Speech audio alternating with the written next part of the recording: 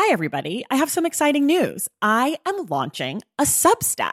I know, I keep telling you how I'm not a writer, and I'm still not a writer, but I am going to be writing about reading over on Substack. The Substack is called Unstacked, and you can find it at traceythomas.substack.com. There will be free options every Friday. There'll be a bunch of weekly roundups, announcements, all the shit I'm into. And then if you want to upgrade yourself to the paid subscription, I'm going to have author interviews, bonus episodes, anticipated reads, book pairings, community chats, all sorts of stuff. So if that sounds like something you'd be into, go to traceythomas.substack.com and join Unstacked. And of course, I've got a special offer for you. If you go to traceythomas.substack.com/thestacks10, you get 10% off your first year membership of Unstacked. You have from now until April 4th to redeem. Again, that's traceythomas.substack.com/thestacks10 for 10% off Unstacked. Okay, that's enough. Let's listen to this episode.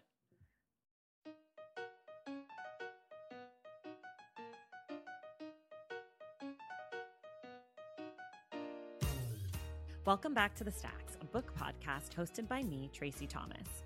For the Stacks Book Club, we're discussing Rap Dad by Juan Vidal today. Back again for more fun is actor Josh Segarra. There are a little bit of spoilers this week, but not really because there isn't a ton to spoil in the book. So I'm just giving you that kind of semi-warning. Also, if you haven't yet, go back and check out our episode of The Short Stacks with author Juan Vidal, where he talks about his process in writing Rap Dad. As you all know, The Stacks is a completely free podcast. And if you feel inclined to help support the show, you can do so by going to patreon.com/thestacks. By joining the Stacks Pack through Patreon, you help to make the show happen every single week. As we grow the show, we need more help to continue to keep up the website, continue with the short stacks, and my big goal is to hire a sound person to make the show sound even better. In exchange for your generosity, you earn perks, and I don't want to spoil too much, but merch is on the way. Plus, the virtual book club is always an awesome perk, and there's so much more great stuff over at patreon.com/thestacks, so go check it out and help make this show a reality. If a monthly subscription isn't your thing, you can also do one-time contributions by going to paypal.me/thestackspod. Also in the show notes, you'll find links to everything we talk about on today's episode. Shopping through these links gives the Stacks a small commission, and it comes at no cost to you. So if you're shopping anyway, why not help out this podcast by shopping through our links? Are you following the Stacks on our social media? If not, you should. You can find links to our accounts in the show notes. Follow us and make sure you never miss any exciting announcements, book reviews, and upcoming giveaways. Please take a moment to subscribe, rate, and review this show. It goes a long way to helping us reach new audiences and in turn be able to book new guests. So if you haven't yet, take a moment, rate, and review this show. Our most recent review comes from Sean with a coffee and smile. Here's what they say. Thank you, Tracey, for creating the show and introducing me to books I would never normally read. I love everything about the show and can't wait to see what this next year brings. Thank you so much, Sean, and thank you all so much for listening to the show and giving us ratings and reviews. I cannot tell you how much it helps and how appreciative I am to all of you. Okay, now it's time for my conversation with Josh Segarra about Rap Dad by Juan Vidal.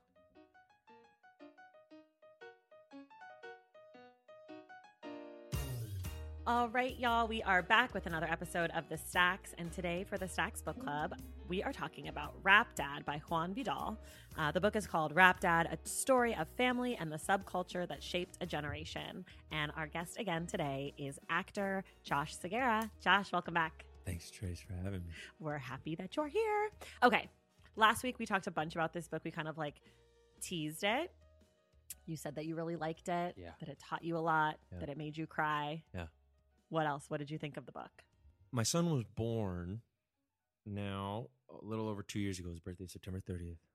And ever since he got here, it's process, right? Mm-hmm. You're just learning what this thing feels like. Mm-hmm. Fatherhood, you know. And reading Rap Dad, man, Juan just kind of, he put into words a lot of the things that I'd been feeling at different times, whether they be big thoughts, small thoughts, things that keep you up, things that let you sleep better. Mm-hmm. Yeah, that's what I thought of it, kind of hearing his journey growing up, and then, his journey with the church and then his journey as a father. And now he's got 4 kids, I believe. 4 kids, yeah. He's got 4 kiddos, man. So I got a lot to learn from that man. So Whew. I was just trying to take as much as I could from these pages. Man, 4 kids. Yeah. That's no joke. That's no joke. I was like, That's respect. I mean, even right in the there, book, brother. he was like, yeah, I have 4 kids. Like, it's like, that's right. You sure do. I'm sitting here like, do I want to have a child? You're going to be the best mom. I don't know. But You. 4 kids, I feel strongly that I don't think I could hang. I liked the book. I liked Juan a lot. Like, I felt like I would want to be friends with him through reading his book. Like, just like knowing that someone wrote a book about being a parent in hip hop, I was like, that's already dope. Like, the person who thinks that way is someone that I feel like I could be cool with, right? Mm-hmm. So like I went in with like a very warm feeling towards him. For me, some of the book, I just felt like it was a little disjointed at times. Like I didn't really know what the point was.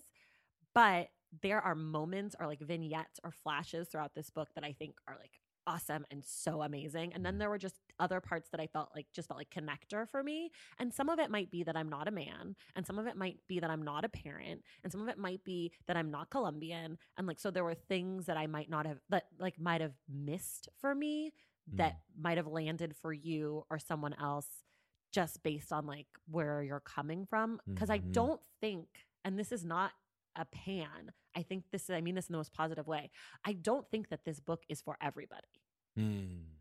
And like, I think that that's okay. Like I almost appreciate it more when a book is for a specific audience and someone's taking the time to talk about like this tiny thing instead of trying to be like, life, like we all relate, you know?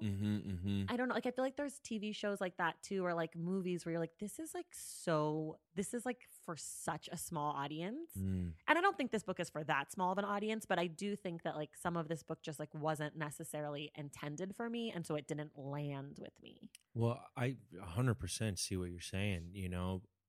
And the other side of that coin to me is that there were so many things that were so specific, right? That when I'm in conversation with people that I try to explain, that I have no idea how to explain. Right. And there were things in there that I felt like, oh my God, Juan, do you mind if I just take this paragraph and say it to somebody if they ask something? So that's twofold. I hear that, and then it makes me go, oh, then maybe that is a good thing about this book, that it's describing this journey as, and in his words, a fatherless generation where hip hop was the father, whereas my father was very present in my life, and I regard him as my superhero. But my mom too. I had very present parents. And hip hop, for me, was more of an identity that I was chasing as a kid. I wanted to be cool. I wanted to have swag. I was listening to Christian hip hop, you know, which at the time was not that cool, you know, but that at was the time, always. Backslash never was that cool. Stop playing. I'll pop it on every once in a while still. I'll listen to a little Kirk Franklin, you know, like I listen to my mans. I was going to say, can we talk, like, do we think it is? I think like the closest thing to like really like famous actual pop Christian hip hop would be Chance the Rapper. Chance, especially that Coloring Book now. Yeah, I mean, I joke because, but I wouldn't even call him a Christian rapper. No, but I'm saying like the closest thing to like Christian and rapness. Yeah, it's like gospel hop or whatever. Yeah. But do you know a guy named Andy Mineo? I do. I love Andy He sings Mineo. that song, You Can't Stop That's Me. exactly I played that at Flywheel, and I secretly figured out that it was Christian rap, but Yeah. I pretend like it's not. He used to be Sea Light. Like Christian Light? I think so. Or Christ-like light? Oh. Ooh, see? Can't wait to ask Andy. Andy, tell me about your... It's my man. I mean, I think that Juan was also a Christian rapper. Oh, yeah, 100%. That comes across in the book. 100%. So he was like 100%. out doing like missionary rap. Yeah, that's exactly what he was doing. Him and his partner. No, I mean, like that was the thing, dude. Like growing up in the church and then moving to New York at 18. Mm-hmm. My head was in 50 million different places. Right. And I've rapped with people about it since then, and I've had my own journey with religion. You know, and that started when I moved to New York and left the safe haven that was my church, and you start learning about the rest of the world. And we can talk about that another day. But that journey that he talked about, like man, going to churches and praise and worship and all, man, that was such a pivotal part of my youth. Right. But it's interesting because in his story, at least from how I got it, he wasn't really raised in the church. No, he found God. Found the witches. He found the church. Correct. He didn't even find God. Like he met some kids who were like, "We're going to church," and he was like, "All right." Yeah. Like, and they were sick. They were sick lyricists. They were sick rappers. I'll come too. Yeah. Hell yeah. And then he talks about like, one of the things that really stuck out to me is the way that he talks about religion and God, especially in the beginning, is like a very analytical take on it that I was like, that's interesting that you're looking at like, it was like almost like a math equation to him. It was like this much goodness and this much good deed and this much missionary and this much and like, that's what makes God. And I feel like that's so rare that people come to religion, A, outside of family, and B, from a point of view where you're dissecting it as you're believing in it. Because part of faith is just that you believe blind and faith. you trust. And his faith was like very much tied up in like this equation of God and deed and faith. Yeah. So I found that really interesting. I'm with you. Like that was one of my favorite parts of the whole book because my parents found the church when I was born, when I was like 5 or 6. So after I was born. So it was when my brother was born, actually. And I was raised in it, right? And I used to give sermons on Friday nights. I was a 12-year-old kid trying to teach the congregation of God about livelihood. Like, what did I know, you know? But you were taught these skills. Now at 32, I look back and I have no resentment towards the church, but I have a lot of friends that do have a lot of resentment towards the church, you know, but I don't I never was able to put my finger on it until reading this. Right. Because I realized that now I look back at my time in the church very analytically. Right. It taught me how to speak to adults. Right. It gave me presence of mind. It taught me how to make choices for myself. Right. Because when you're getting told as a 13-year-old, like, yeah, you can either go to your 8th grade dance, and if Jesus were to come back right now, you'll go to hell. Or you can choose such and such and come to church and do this thing. Those were very big decisions for me at 12, 13, 14 years old. Reading Juan's description of it all, man, I was just like, yep, that's another thing. That's another thing. Like how he talked about how he didn't see God in a lot of his growing up, you know, in his youth. He didn't see the Lord that they were talking about. So he had to actively pursue that thing that they were talking about. But that's tough to do, man. That's tough to find this peace that everyone in the church seems to have.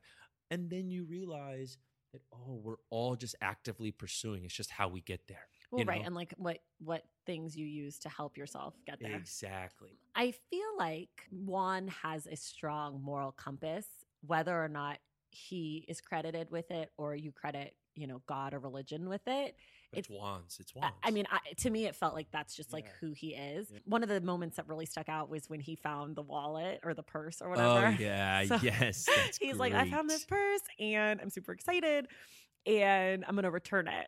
Even though I could use the money, I'm going to return it. Yeah. So he like returns it. The lady comes and he's like, I'm about to get this reward. Like this about to be dope. There's hella cash in here. Like I'm good. Yeah. And she gave him $10 and he like went home and was like, this is so whack. Like it's like telling his boys, like hoping to get like, so was like it the, like he like credit went to tell his family, like I did this. And they were like, what in God's name?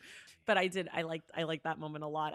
I could relate to that. But see, I'm not religious at all, and I would do the same thing because I just am like a really goody two shoes. And it's funny that depending on what you believe in, how you justify things like that. Like I just say like, oh, that's just who I am. Like I would just love a rule. I'm a rule follower. And for him, like that was tied up in being a good Christian. That's exactly it. Even Acts though of goodness, there are people who are good Christians who would have taken the money. Correct. And like, so, you know. You said the right word. When he analyzes religion, when he analyzes his journey through faith and humanity and Christianity, dude, it was just so, it resonated so much with me. Because I appreciated his honesty and his candor in which he would describe the problems that he had at times with his faith, the problems that he has at times with fatherhood, with husbandry, with being a family. Like, dude, you're always just trying to figure out how to do it all. Right. And faith, Christianity, that requires focus too. Right. And he talked about his struggles with that. I just appreciated that. You know, he didn't have to be that honest. I've read a lot of stories about people saying how easy all of these things are. Sure. But they're not. Sure. Yeah. And he definitely comes from a place of like, I don't have a single answer, which I love. I love when people don't have answers. I recently read this book that I've been gushing about. It's called The Reckonings, and it's a bunch of essays by this amazing woman. Her name's Lacey Johnson. And she's talking about like really complicated, challenging issues of our current moment. So she's talking about oil spills, and she's talking about, you know, calling out like rape culture, and she's talking about, you know, the abuse of women, all this stuff. And throughout the book, she'll say these sentences where she's like this and this and this and this, and then she'll just say, I think.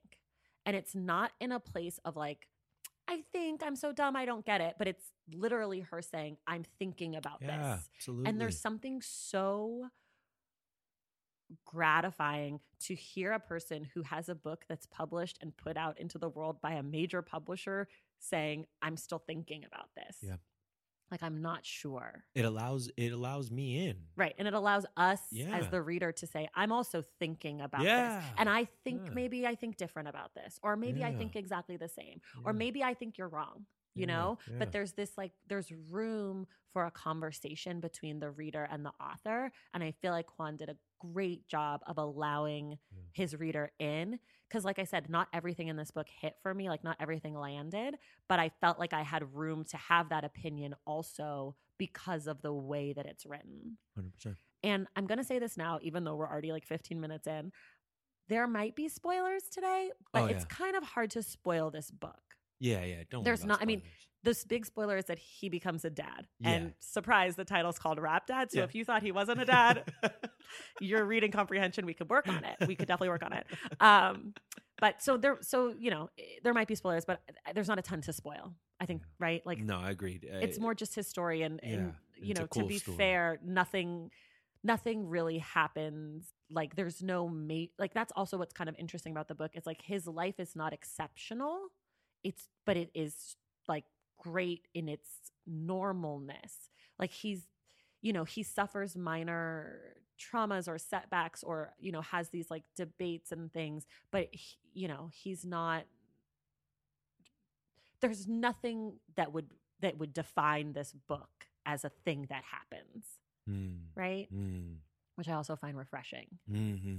I see. The word to me, exceptional, is that he's a dad, you know, like that's spot on, you know, like it's something that, and that's what the conversation really is that he's driving, is that like, we're just trying to redefine these pictures of what we think is normal, and what used to be normal was a distant father. What used to be normal was what the old ways of looking at families. And now we're just redefining it. And because of that redefinition, you know, it is exceptional. Yeah. You know? So when you picked up the book and you saw the title Rap Dad, what did you think what did you think the book was going to be? I thought it was I think it gave me the exact picture of what this was, you know, how hip hop influenced fathers. Okay. I didn't know that he was going to describe how it basically was his absent father, you know, like how hip hop took the place of his father. How I think at the beginning he says that like, who was it that he was quoting? Was it Talib Kweli that said that like it can't, or Nas, that like hip hop can't teach us what mothers and fathers should, but it's definitely a guidebook, you know, like it can give us those. And so yeah, when I read Rap Dad, it made me think about like a hip hop dad. It made me think of like what we are today. And I think, that's what it ends up being. Interesting. So when I saw it, I thought it was going to be like more of a memoir, more of a story of him. Like, I thought the first part of the book was going to be like 20 pages of like, this is my backstory. And then I thought it was going to be like, and then I accidentally became a dad. Like, I thought it was going to be all about him figuring out how to become a dad as someone who like loved hip hop. So I was thinking it was like more of like a coming of age into fatherhood story, which it kind of is. Yeah. But when I then started to think about it, after like the 20 pages where I was like, oh, he should be getting his girlfriend pregnant soon or whatever, right? Because that's what I thought was going to happen. Then I was like, oh, Rap is the dad. Yeah. And then I was later like, oh, no, he is a dad and likes rap. And then I was like, oh, a rap dad is a thing. But like the title kind of morphed throughout the book, right? Like you're saying, like rap was like a parent to him. And I think it's right. I think that, obviously music can't take the place of a parent, but I do think, I mean, even for myself, like when we talked on the short stacks, Juan said he was born in 1981, which is my brother's age. You and I are 86. But I feel like I learned so much about history, recent history, through rap music. Truth. Like, I would never have known anything about Ronald Reagan as far as like his policies on drugs and Black people and urban people and like all of that stuff if it weren't for like Jay-Z. Like, there's so much that I've learned. And like, this is going to sound really naive and, sorry that I had a very privileged upbringing, but like, I would never have known about like crack dealers if it weren't for like the 10 crack commandments. Like, I learned not to get high on my own supply, I learned so, which is like, sounds so stupid to say now, but like, I learned about a group of people that I am connected to through my ethnicity and my race that I might not have been exposed to through my own parents or like through my upbringing. So I do feel like rap was like not a parent to me, because like, I was brought up in a 2-parent home, but that they were like it's like a teacher. Yeah. Like shit you weren't learning in school, you could learn in a rap song. Truth. And like, I would go to my brother or actually I should say it this way. My brother loves to teach me everything. Like, he's one of those people who just loves to be like, did you know? Like, he like has a fact always. So we'd be like listening to music and it would be like, Brenda's got a baby, and be like, do you know? And I'd be like, oh, Brenda's a teenager who's pregnant. Teenagers can be pregnant. This is before like teenage mom. Like, oh my God. So I related to that, like being like, oh, I can learn things that I'm not learning in school that are still like history. Of course. And rap, hip hop culture is fucking cool. It's the best. I mean, he taught me a lot. That track list, I don't know a lot of those songs. I didn't know a lot of the songs either. It's at the end of the book, and it's very cool. Yeah, I have my Rap Dad playlist on my phone. Do you have a Spotify playlist? Of course I do. It's all on there. And hearing him describe hip hop and rap helping him grow up, music was a big part of my growing up. But I listen to a lot more hip hop and rap now that I learned from a lot now. Chance's Coloring Book, Jay. I mean, a lot of Jay's albums, like he described. So even hearing Juan talk about the albums currently or the ones in the past few years, those are the ones that I started to jump into and be like, oh man, Coloring Book was on repeat when Gus was born. I still sing "You Are Very Special." Yeah. I still sing that to him every night because those things resonate, and I turn to hip hop a lot now, to either get hyped, to get confident, So yeah. So you're Puerto Rican. Yeah. I'm not going to like lump all Latino men together, but I am going to kind of lump all Latino men together. Yeah. Watch me do it now. Magic trick. Do you feel like mental health was something that was talked about in your family? Absolutely not. Because he makes it pretty clear that in his family, he calls it the sadness until like, I don't know, the last 20 pages, he maybe goes back and talks about it. Yeah. But did you feel like there was a lot of mental health issues with like the men in your life growing up? No, like I take a deep breath because, like he goes into machismo, and I thought that was pretty interesting, because in Puerto Rican culture, in Latin culture, but in my family, I have some men in my life that are that would be classified as have a lot of machismo. But I'll tell you the truth, like my father, my uncles, they're not like that. They're very sensitive men. They're very gentle men, let's say. It allowed me the space to be an emotional wreck sometimes as a kid because they loved me endlessly. Right. So when I was reading, and he talked a lot about mental health or the sadness, I just kept thinking back to my dad. I thought about his journey leaving. He was born in New York. He was born in the Bronx, and he moved to Puerto Rico when he was 9. I thought about my mom, who was a military brat, and was born in Kentucky and moved to Puerto Rico when she was a kid, and just how the journey that they went through to give us the life that we have. So I thank my mom and I thank my dad for allowing the space to say, Josh, it's okay that you're sad, or it's okay to cry, Bobby. It's okay. So yeah, that whole part where he talks about that, I get it 100% because I see those men all the time. I saw them in church all the time. Sure. I would see them, buck up, man, or this and that. But the men that had the most influence in my life, nah, couldn't trade them for anything, Lucky you. I'm a lucky kid in that That's sense. good. It's truth. Yeah, I think about it a lot. I think in many communities of color, not just the men, but everybody, there's this idea of like a need to be strong. Yeah. And I think some of that comes from how terribly racist America is, and that, people of color feel like they have to be twice as good and that they can't ever let anybody see them slipping or anything like that. Or what the definition of strong is. Right. And that also what the definition of like the sadness is, right? Like if your parents are working 3 jobs to try to make sure that you and your siblings can do this and that, they don't have time to sit down and decompress their own mental state, let alone like talk to you about yours or your other family members and all that kind of stuff. But I do think that it's cultural. There's also not the language in certain cultures for depression or the way that we talk about it in America. But I did find that part really interesting. And like 100%. he had suffered some suicides in his family or attempted suicides.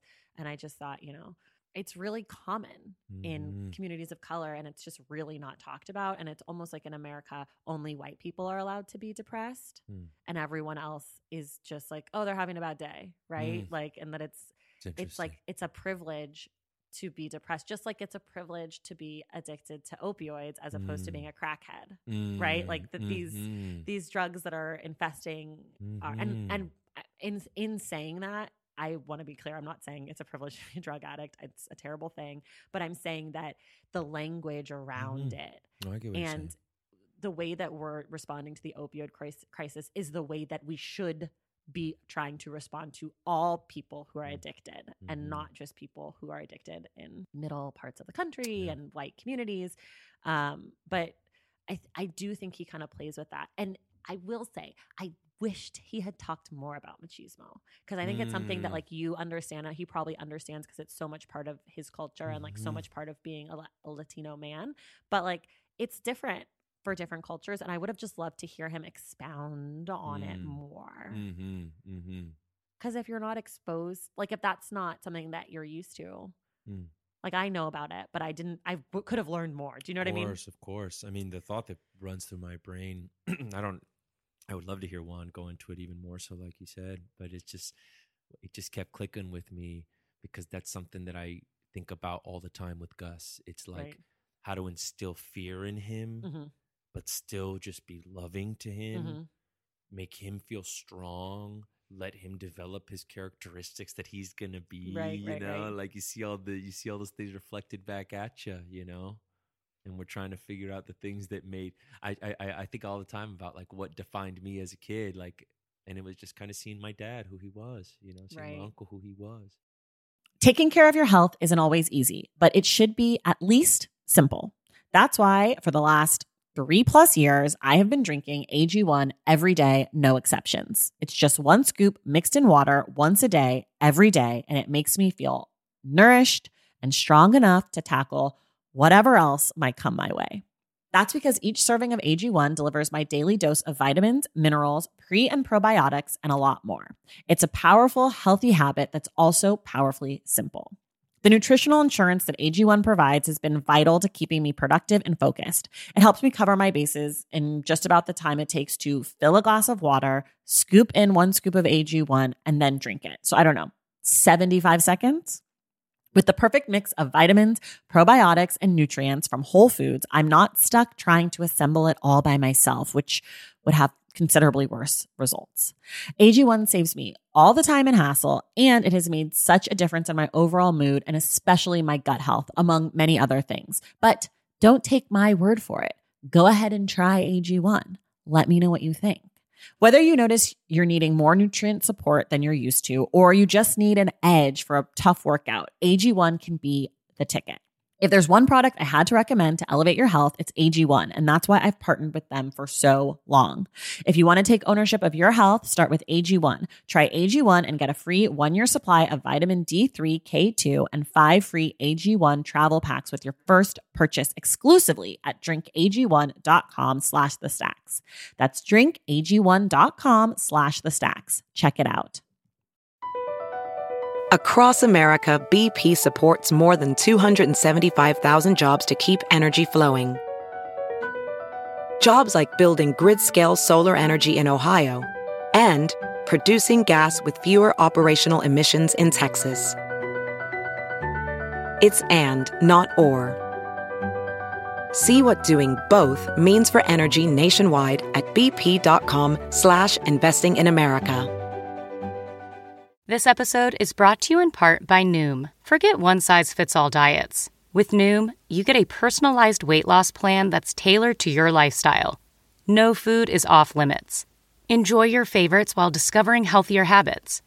Noom's users love the flexible approach, blending psychology and biology to help you lose weight in a way that's sustainable for you. And great news for foodies.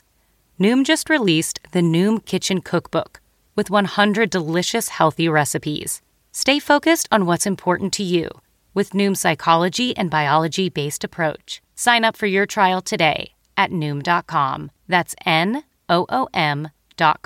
Grab your copy of the Noom Kitchen wherever books are sold. One of the other anecdotal stories from Juan's life was his dad, who had his own demons for sure, and he was addicted to things, including womanizing. But the fucking craziest thing I've ever heard is that he took Juan on a date with him. That's crazy. I was like, this can't be real. This It's a wingman of the century right there. But Juan. he was like, go be away. I know. It was also so entertaining and sad. And, it was both things. All the things. Yeah. It's definitely a scene in a movie or something where you're like, oh my God, who is this dad? Yeah. But I thought it was, him talking about his pop. I love that he had. I appreciate that he told us about his dad. Mm-hmm. I'm sure that wasn't easy, because then that evolves into I love him talking about how he wanted to be a dad when he knew he wanted to be a dad at 16, 17, because I did too. That's what, I always dreamed about having a kiddo, meeting my wife. But and did you having a ever family. go to any parenting seminars before you had kids? That's where my man Juan. I can't wait to tell him that is the best. That is the best. I was thing reading I've it just ever being like, heard. wait, so he actually And I love that he went and told his girlfriend too. Yeah. I thought he was single when he went. He's like, no, I had a girlfriend. I went to this. He was compelled to go. But so I appreciated that because he then didn't go down this road of I wanted to be a dad at 17 and it was awesome and peaches and cherries and everything. He explained yo, just because I thought this at one point, then led to this other thing. And that was kind of nutty sometimes, Right. I felt like I wasn't balancing it the best way I could at all times. So I just appreciated that, man, that even though you've been thinking about something since you were a teenager, it doesn't mean that you have it all figured out when you get there, No, totally. Yeah. Remind me that I want to go to a parenting seminar, but I don't want to be a parent. I just want to go and experience it. That'd be really funny. I'm sure he came up with names for his kids and whatever. He had a whole backstory that he created, 100%. just in case. And I'm sure he just sat in the back and nobody noticed.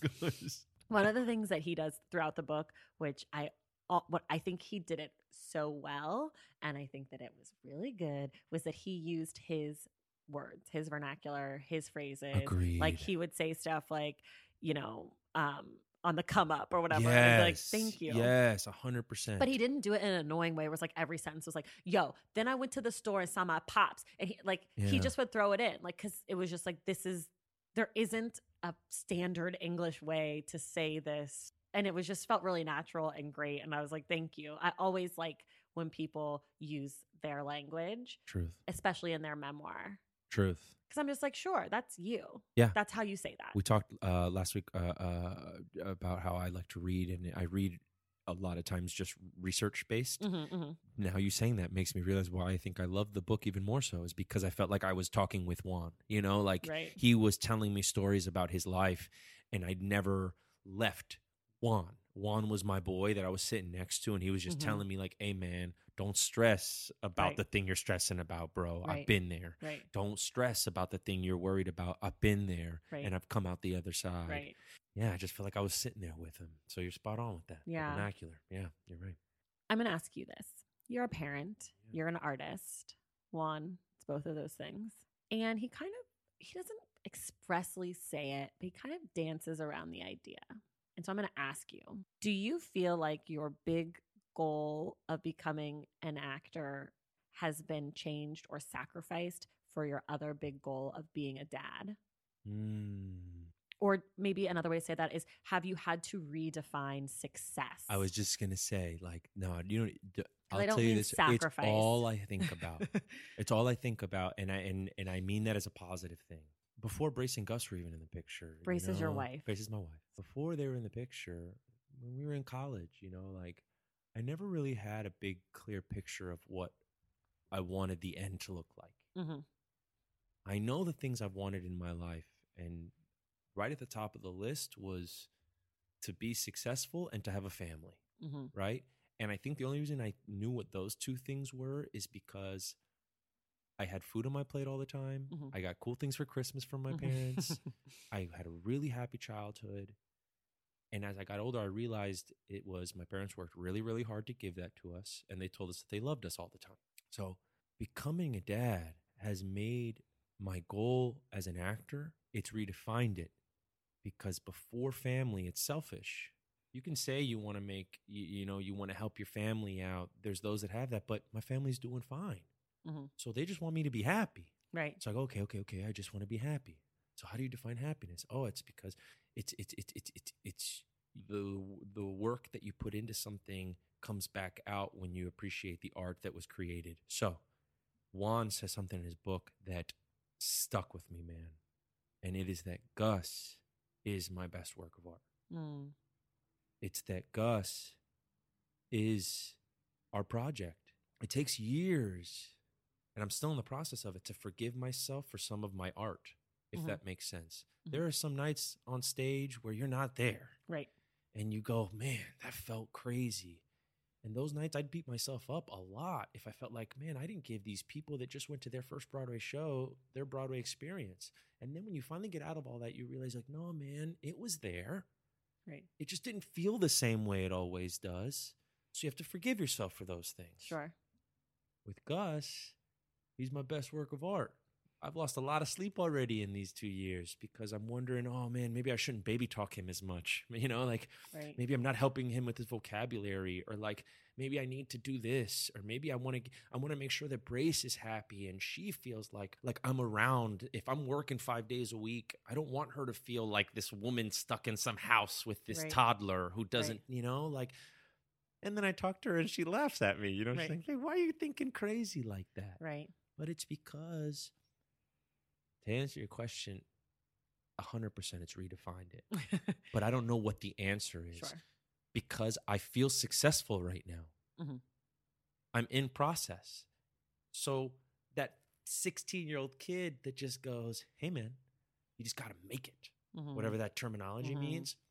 Trace, I'm sitting across from you, and we're sitting in LA, and we're here, and look at where we've gotten, you know? That's got to be success to us. If not, we're going to kill ourselves by the end of it. So then with Gus, it's that. It's definitely redefined it. He's redefined it. And I think the answer is that, like, I just want what you asked me last week. At the end of this whole journey, man, who knows what movies have been out there? Who knows what's going to look like? But I'll tell you what, if my son hates me, none of it was worth it. Right. Do you ever think, like, there are certain roles that you wouldn't take because of Gus? I've thought a lot about that, and I don't know. I don't think there will be because thanks. This is why you're good at this, Trace, because you brought me back because I'm thinking about all these other things. Sacrifice, right? Like when you go into it, when you're offered these parts, there's nobody else to think about other than yourself. Sure. So you're spot on. Where now I'm thinking about my family. I'm thinking about my mom. I'm thinking about Gus. I'm thinking about Brace. But what's dope about my unit is that they're looking at me going, hey, man, whatever you're going to do, we got you. You know, they got my back 100. I say all of that to say that there might be a part that comes along that I'm going to think longer and harder about. And like it also, you know, we don't even, like we were talking about last week, like we don't even really know what will be controversial from now in 15 years. And like when Gus is 16 or 17, there might be something that you don't take because you're like, of course. What does that mean? Yeah, but of course. I think it's interesting to think about like your art and relationship to your family, especially once you become a parent. And I think that was like, you know, in this book, he goes from performing and being on the road and doing his hip hop group to, you know, being like, I can't do that anymore. Like I need to settle down into writing. And when I spoke to Juan, he talks about that he's always was a writer. and like he always loved writing. And I didn't feel like that came through enough in the book to me. Like obviously he's writing a book, and you know, his career now is he's a writer, he's a critic, a music and book critic. But I was like, oh, and like he talks about writing and like being a poet and that kind of stuff. But I always thought like through the book, I thought that his passion was music. And he kind of communicated to me that, and you can hear it in the episode, that his passion was more writing. And like, and we talked about the difference between performing on stage for instant gratification versus like writing a piece and turning it in, and then a few weeks later it's published, and what kind of response that gets, and like that different form of gratification, and like kind of creating in a chamber. I mean, you know the difference between making a TV show versus being on Broadway. Like you get that applause right away on Broadway. You do that pivot turn, the sparkles, applause, like it's done. Versus you create a show, you work on it, you're filming it for a long time, and then with something like Netflix, it comes out all at once. There's a Shea Serrano, and I know you know Shea. You know, I had to bring up Shea when I talked to Juan, and I like fangirled, and he was like, Juan was like, Shea's nice. I was like, oh. I just was crying about how much I love Shea, so I'm trying to figure out why you're just downplaying. Like I was like, Shea, I have to tell you, I love Shea. Shea's so good, man. Well, Shea had that thing that he said. They had their little conversation back and forth where Shea said he treats fatherhood the same way he treats his craft, and you have to work every day. Yeah, and that really resonated with me. That's how I feel about being a wife. Yeah, it's the truth, Trace, is that you have to work every day because we chose the life that we have, and that's what makes us happy, right? So what I battle with is something that Juan discussed a little bit in the book that him and Shea were talking about, was that balance between your craft and your craft at home, your roles that we play, the different coats we put on. And it helped me so much to read that part because it defined for me that thing that our art has to reflect our life. Right. You know, and there are times where I'll come home from work and you're beat, you know, you're comatose. And I walk in and there's my man's, you know, wanting to play with his train or wanting to play with his dinosaurs. Right. And there are times where I've gone to bed feeling terrible because I didn't play with him that night. And I, you know, told Brace if she could play with him, you know. Right. And that feeling is the worst. Sure. But you also have to allow yourself the opportunity to find the balance. Right. I can't just show up and go right into playing because that's another role, you know? Yeah. Like you have to have the energy. I don't want to just be mean to him and be in a bad mood while I play with the trains, you know? Like I want to be, it's an everyday thought process that I love my wife for forgiving me along the way for having bad days with it and good days with it. But the other part of it is also that you're like part of being a good, and this can be any relationship, a good friend, a good spouse, a good parent, a good daughter, whatever, is that it's not just about how you approach the relationship, but also how the other person approaches the relationship and finding that balance. Like maybe you come home one day and you're like, I've got cookies, I feel so good. You walk in the door and you're like, I'm about to be best dad ever. And Brace is like in a heap on the floor. Because he's been terrible all day long. Because he's been terrorizing her all day. And then you're like, you get irritated with her because you're like, I just came in with cookies and you didn't even say thank you. I know, like tell me how great of a dad I was today. I know. But like that's all part of it too. Like sometimes like my husband will come home and I'll be like, I made dinner like today. And he's like, I'm exhausted, I'm going to bed. And I'm literally like, okay, this is crushing my whole life and I want this day to be over and I'm miserable. And then finding a way of being like, maybe it's not all about you. Congratulations. You found a way to make everything about you again. I mean, I'll tell you, that was my first inclination, was to always go to like, I'm going to be in control of all of it. Right. And then I had to turn to my partner and have her be like, hey, if I'm kind of stressed because our 2-year-old has been screaming at me all day, don't put that on yourself. Right. Like, just you keep doing what you're doing. Right. I'm not going to go to bed stressed with it, you know? Like, and that was like, you know, and it's all process, man. And he discusses that, and I appreciate that. Yeah, and he also is not writing a parenting book, which I also really appreciate. That's what I'm saying. He was just telling, exactly. It wasn't a self-help book. He was just, that's why I felt like I was sitting with him and him just kind of telling me like, hey, man, I know what you're talking about when you brought home cookies that day. Yeah. I know what you mean by that, bro. I've been there. Yeah. And he talks also a lot about his parents and his friends' parents and his friends' family. He says this thing that's like, he uses a quote, I can't remember it, but it's something along the lines of like, show me your friends and I'll show you who you are. And so he kind of goes on a little deeper and talks about your friends are a reflection of you, and your friends are also like representation of their parents. So like your histories become intertwined and that kind of thing. Yeah. And I really liked thinking about that because, you know, you've heard the saying, like, you can't choose your family, right? You can't choose your family, but you do get to choose your friends. You get to choose your spouses. And it's interesting to think now, like as an adult who has friends who are having kids, that who is in my life? Like who's made it this far in my life? Because I've had plenty of friends in the first 32 years of my life who I'm no longer friends with for a myriad of reasons. But who's in my life and what does that say about me? And who are their families? Right? Like what value sets are still in my life? And like, as I think about, you know, possibly having children, like whose values will be in my kid's life? You know, I think it's like an interesting thing that he kind of brings up and he thinks about, and, you know, where does a friendship begin and where does a family begin? And like, what's that line? And, you know, chosen family is a phrase we hear a lot, especially in the queer community, because so many people who are queer don't have families who support them. So they create their own families. And what does that look like? Of course. You know, even being in New York too, Yeah, you know, totally. for those pivotal years, we were picking our family, you know, For and you sure. pick your family for all those important years of college, and then Right. you have your years after but like college. some of those people are gone. I was just gonna say, then You know? then we're now at the next phase of our life, you know, where you're out here and It's interesting.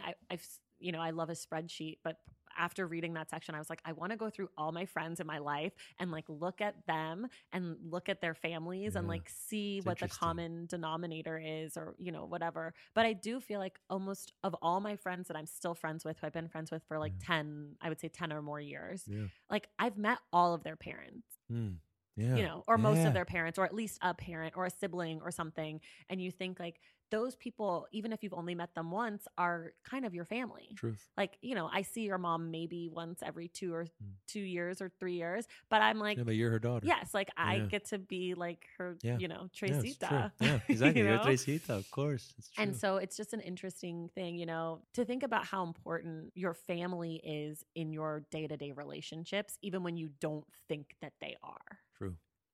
I don't know. I really like that. I love family. I'm a Cancer. Me too. Oh yeah, that's right. Like, No, I'm a Gemini, but I love family. you're a Gemini? Yeah, June 3rd. How are we friends? We've been battling. You for are years. a Gemini. This is my nightmare. This thing is over. No, I just really like that. I like family, and I like the Sure. idea of chosen family, and I like the idea of like that you're interconnected, and that the people that are in your life are a reflection of you, Yeah. and that the people whose lives that you're in are a reflection of them. Like, and Gus is my ultimate reflector. right. You know, like I think about every time we're gonna hang as a fam. You Right. think about who's there. You think Right. about what they're gonna learn. Right. You know, you think about the people in your life in Right. the same way that we think about our parents. Is that why you know? don't want Gus around me? Because he's Yeah, going to you've become never like met a him. racial. He's going to become like a racial political activist, and he's going to be like tearing down the patriarchy. He's and, gonna like, walk in the door going da da da da da, and walk out going, "Well, Father, Yeah. let me just explain something." He's going to be like, Dad, do you understand how what you're asking Mom to do is supporting the white supremacist patriarchy? I'm like, that's right, Gus. Tell him about it. My whole goal in life is to make sure everyone's kids end up being just like fully part of the Black Panther Party. And if they're not, I've failed as a friend and as a godparent or any other thing. Oh my gosh. That's not a joke either. I made my goddaughter go knock doors with me during the election. I I was like, "You're 7. Come on." She seemed was like ingrained. rolling her eyes. But by the end, she was like, "Oh, are we doing this again in 2 years?" And I was like, course. "That's right. You just have to go do this terrible thing that you think's gonna be horrible and turns out it's amazing, and you get free snacks and you'll love it." Do you back on track? One of the other things he talks about rap dads and like the absentness of fathers is this like space for credit that like a lot of people in our generation, in this current rap dad generation, feel like they need to announce that they're a present father and that they're breaking the cycle and that there's this need for credit. I don't really have a question. I was gonna say, what do you think about that? I don't know. I think that it's true. I think that there is a part of this book that I'm not wild about because I think it gets like pretty male heavy, and like there is a lot of like credit for men who are fathers as if that's an option for women. Like no one's like, "Oh, congratulations, you showed up for your kids today, Mom." Like the mom But he is says that. He says that in the book. He does say it in the book, but I like for me it's like sure, men want to have credit for doing this thing that you know, you were part of having the kid. Like it wasn't like, oh, it wasn't the Immaculate Conception, right? It wasn't like all of a sudden Mary showed up and was like, I'm pregnant. And Joseph was like, okay. You know, like I get that if Joseph was like, nah, fuck it, I'm not going to take care of this kid. Like that would make sense to me. But I think that like we often overlook how major mothers are, and we give so much credit to dads for being present or showing up. And like he does acknowledge that, and he talks about his mom a lot and how great she was and how hard she worked, and you know how he took advantage of her sometimes when he was a teenager and like whatever, like that he fucked up and all that. But when he talked to a rapper Fonte who was like, fathers are the first line of defense for a family, and fathers this, and it was like so fathers heavy. And I get it, it's rap dad, it's not rap parents, but sometimes that's like a turn off to me because I just think we don't acknowledge the role of women, especially women who are struggling to be parents. Like if you're able to be a stay-at-home mom, which I know is a really fucking hard job, there is some level of privilege to that. And I feel like those women often get a lot of credit for the work that they do. And I feel like a lot of women who are battling to be moms through a lot of other, like they're still, you know, have careers and they still, you know, are maybe they're the single provider or whatever that is. I think that like they don't get the same credit that a dad who stays around does. Do you know what I'm saying? Of course. So I that part like kind of irked me a little bit. And it's not so much Juan as it is just like that conversation in general. Like that for staying around, for doing your duty as a parent, men get credit. And for staying around and doing your duty as a mom, you're a mom. Like that's the bare minimum, of course. I read it slightly different. Okay. I read that he was saying exactly what you're saying, that dude, moms are rock stars. You're superhuman, you know? So, well, let me just tell you how I felt when I read that. Okay. That's part of when I cried. But I think it's because he was talking to me. Right. I don't know if it's outright credit, but I think why I appreciated that part specifically is because of him explaining that what he feels he knows is ridiculous. Sure. Does that make sense? Sure. There are days where I get exactly what he means. And then I go to bed and go, what are you talking about, Josh? Right. Like you just went to work and got home in time to give him dinner and put him to bed. Why should you feel a pat on your back? Right. And I don't have any opinions about that. Yeah. But it's a thing that comes up inside of you. I punish myself for it. Sure. So reading him explain that was like, oh man, I get you, bro. Sure. And then, of course, the much bigger conversation is, dude, I agree with everything you're saying. You know, like, Well, dude, yeah. the roles, in truth, the roles are being redefined as in the times that we're in, you know? And also, like, I think I think part of the problem also that people, like, never really want to talk about when it comes to parenting, and I think it's kind of crazy that we don't talk about it more, is that a lot of this, like, absent parenting is also systemic, like, through the way that our government treats children and parenting. Like we don't, you know, in other countries, you get a whole year of maternity or paternity leave. In other countries, like childcare is easy to find and affordable. And part of being a parent or part of being a working parent is that that's available to you. And so we put undue stress on parents, men and women, working and not working, to make parenting be harder than it needs to be. And like I, as a non-parent, I see the work that parents do and I think, fuck, that's so hard. Like, so I don't get it, but like I can see as an outsider, like that looks like no fun. That looks hard and annoying, and ordering at a restaurant looks like no fun, and having to go to a public bathroom looks like no fun. Dude, even did the discussion before you get to the restaurant and stuff.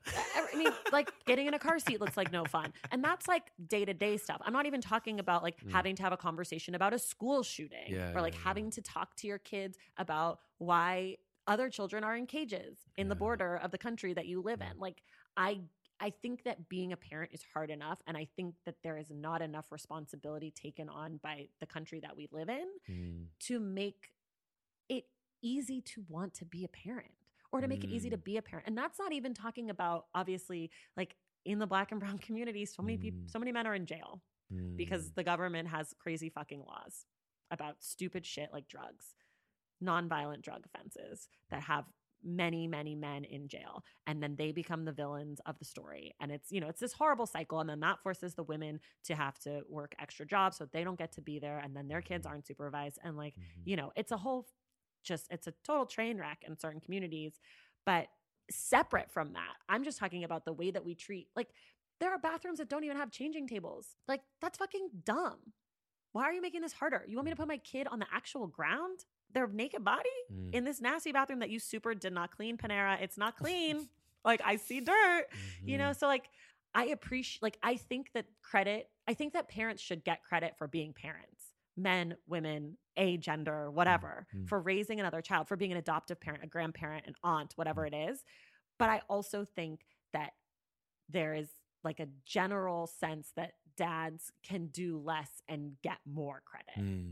You know, well, can I tell you what I took from Juan? What he taught me was, there are times where the ego wants credit. Yeah.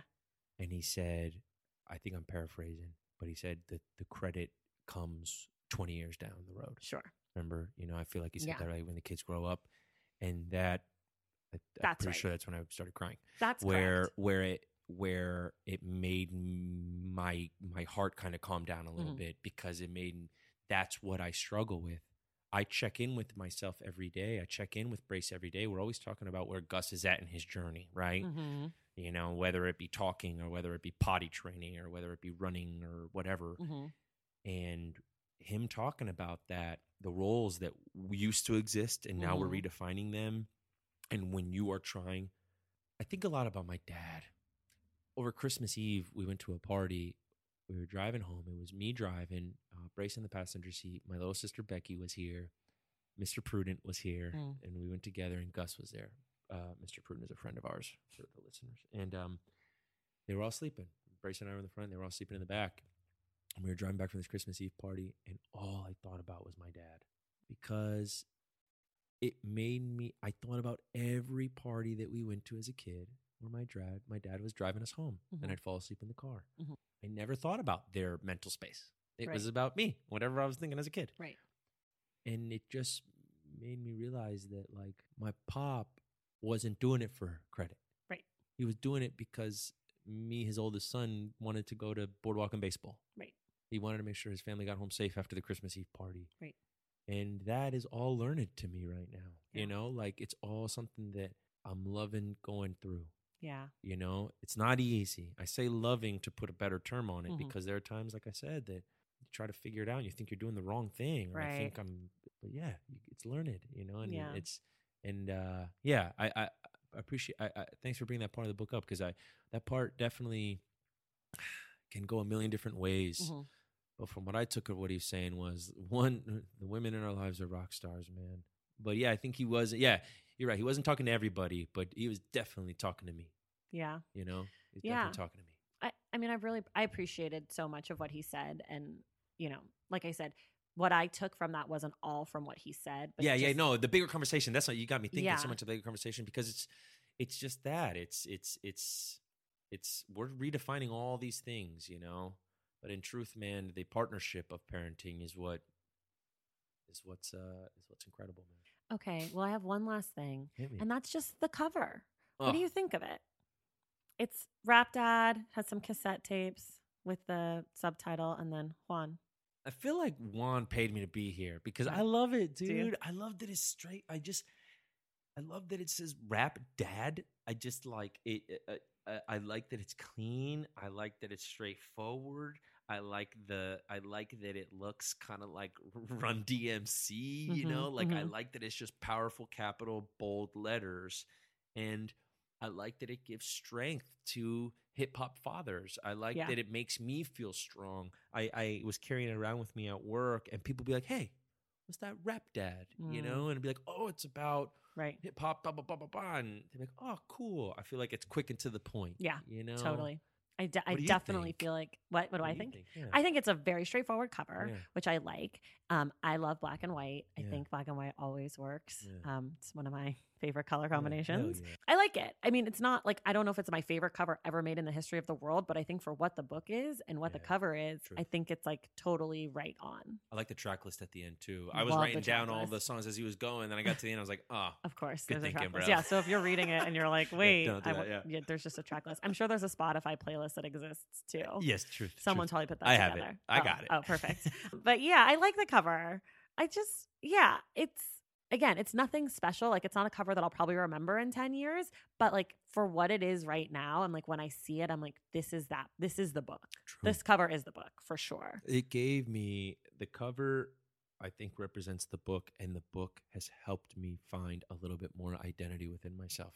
That's so good. But it's truth, man. Like I even said it to you when you sent it to me. I was like, oh yeah, that sounds super cool. And as we're reading it, Trace, I just appreciate you, man. Like it taught me a lot, and and Juan, wherever you're at, dog, I appreciate you, man. The journey you're going through is one that we all admire and respect, and yeah, it's all day by day, right? Just trying to be good examples for our little ones.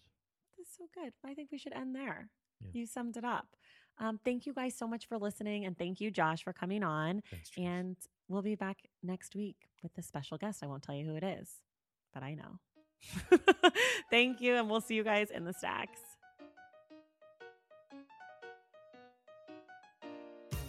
That does it for us today on the Stacks. Thank you guys so much for listening, and thank you to Josh Segarra for being our guest. I also want to say a huge thank you to the people over at Atria for sending the Stacks a copy of Rap Dad, and make sure if you haven't yet, go listen to the Short Stacks episode with Juan Vidal to hear about his process in writing Rap Dad. For more from the Stacks, follow us on social media using the links in the show notes and see our articles and reviews on the website. Also, make sure you're shopping through the links in the show notes to help the Stacks earn a small commission. Join the Stacks Pack to get inside access to this show, like perks and the virtual book club. There's a lot more over there, so go check out patreon.com/thestacks and join the fun. Our graphic designer is Robin McCrite, and our theme music is from Tigirigis. This show was created and produced by me, Tracy Thomas.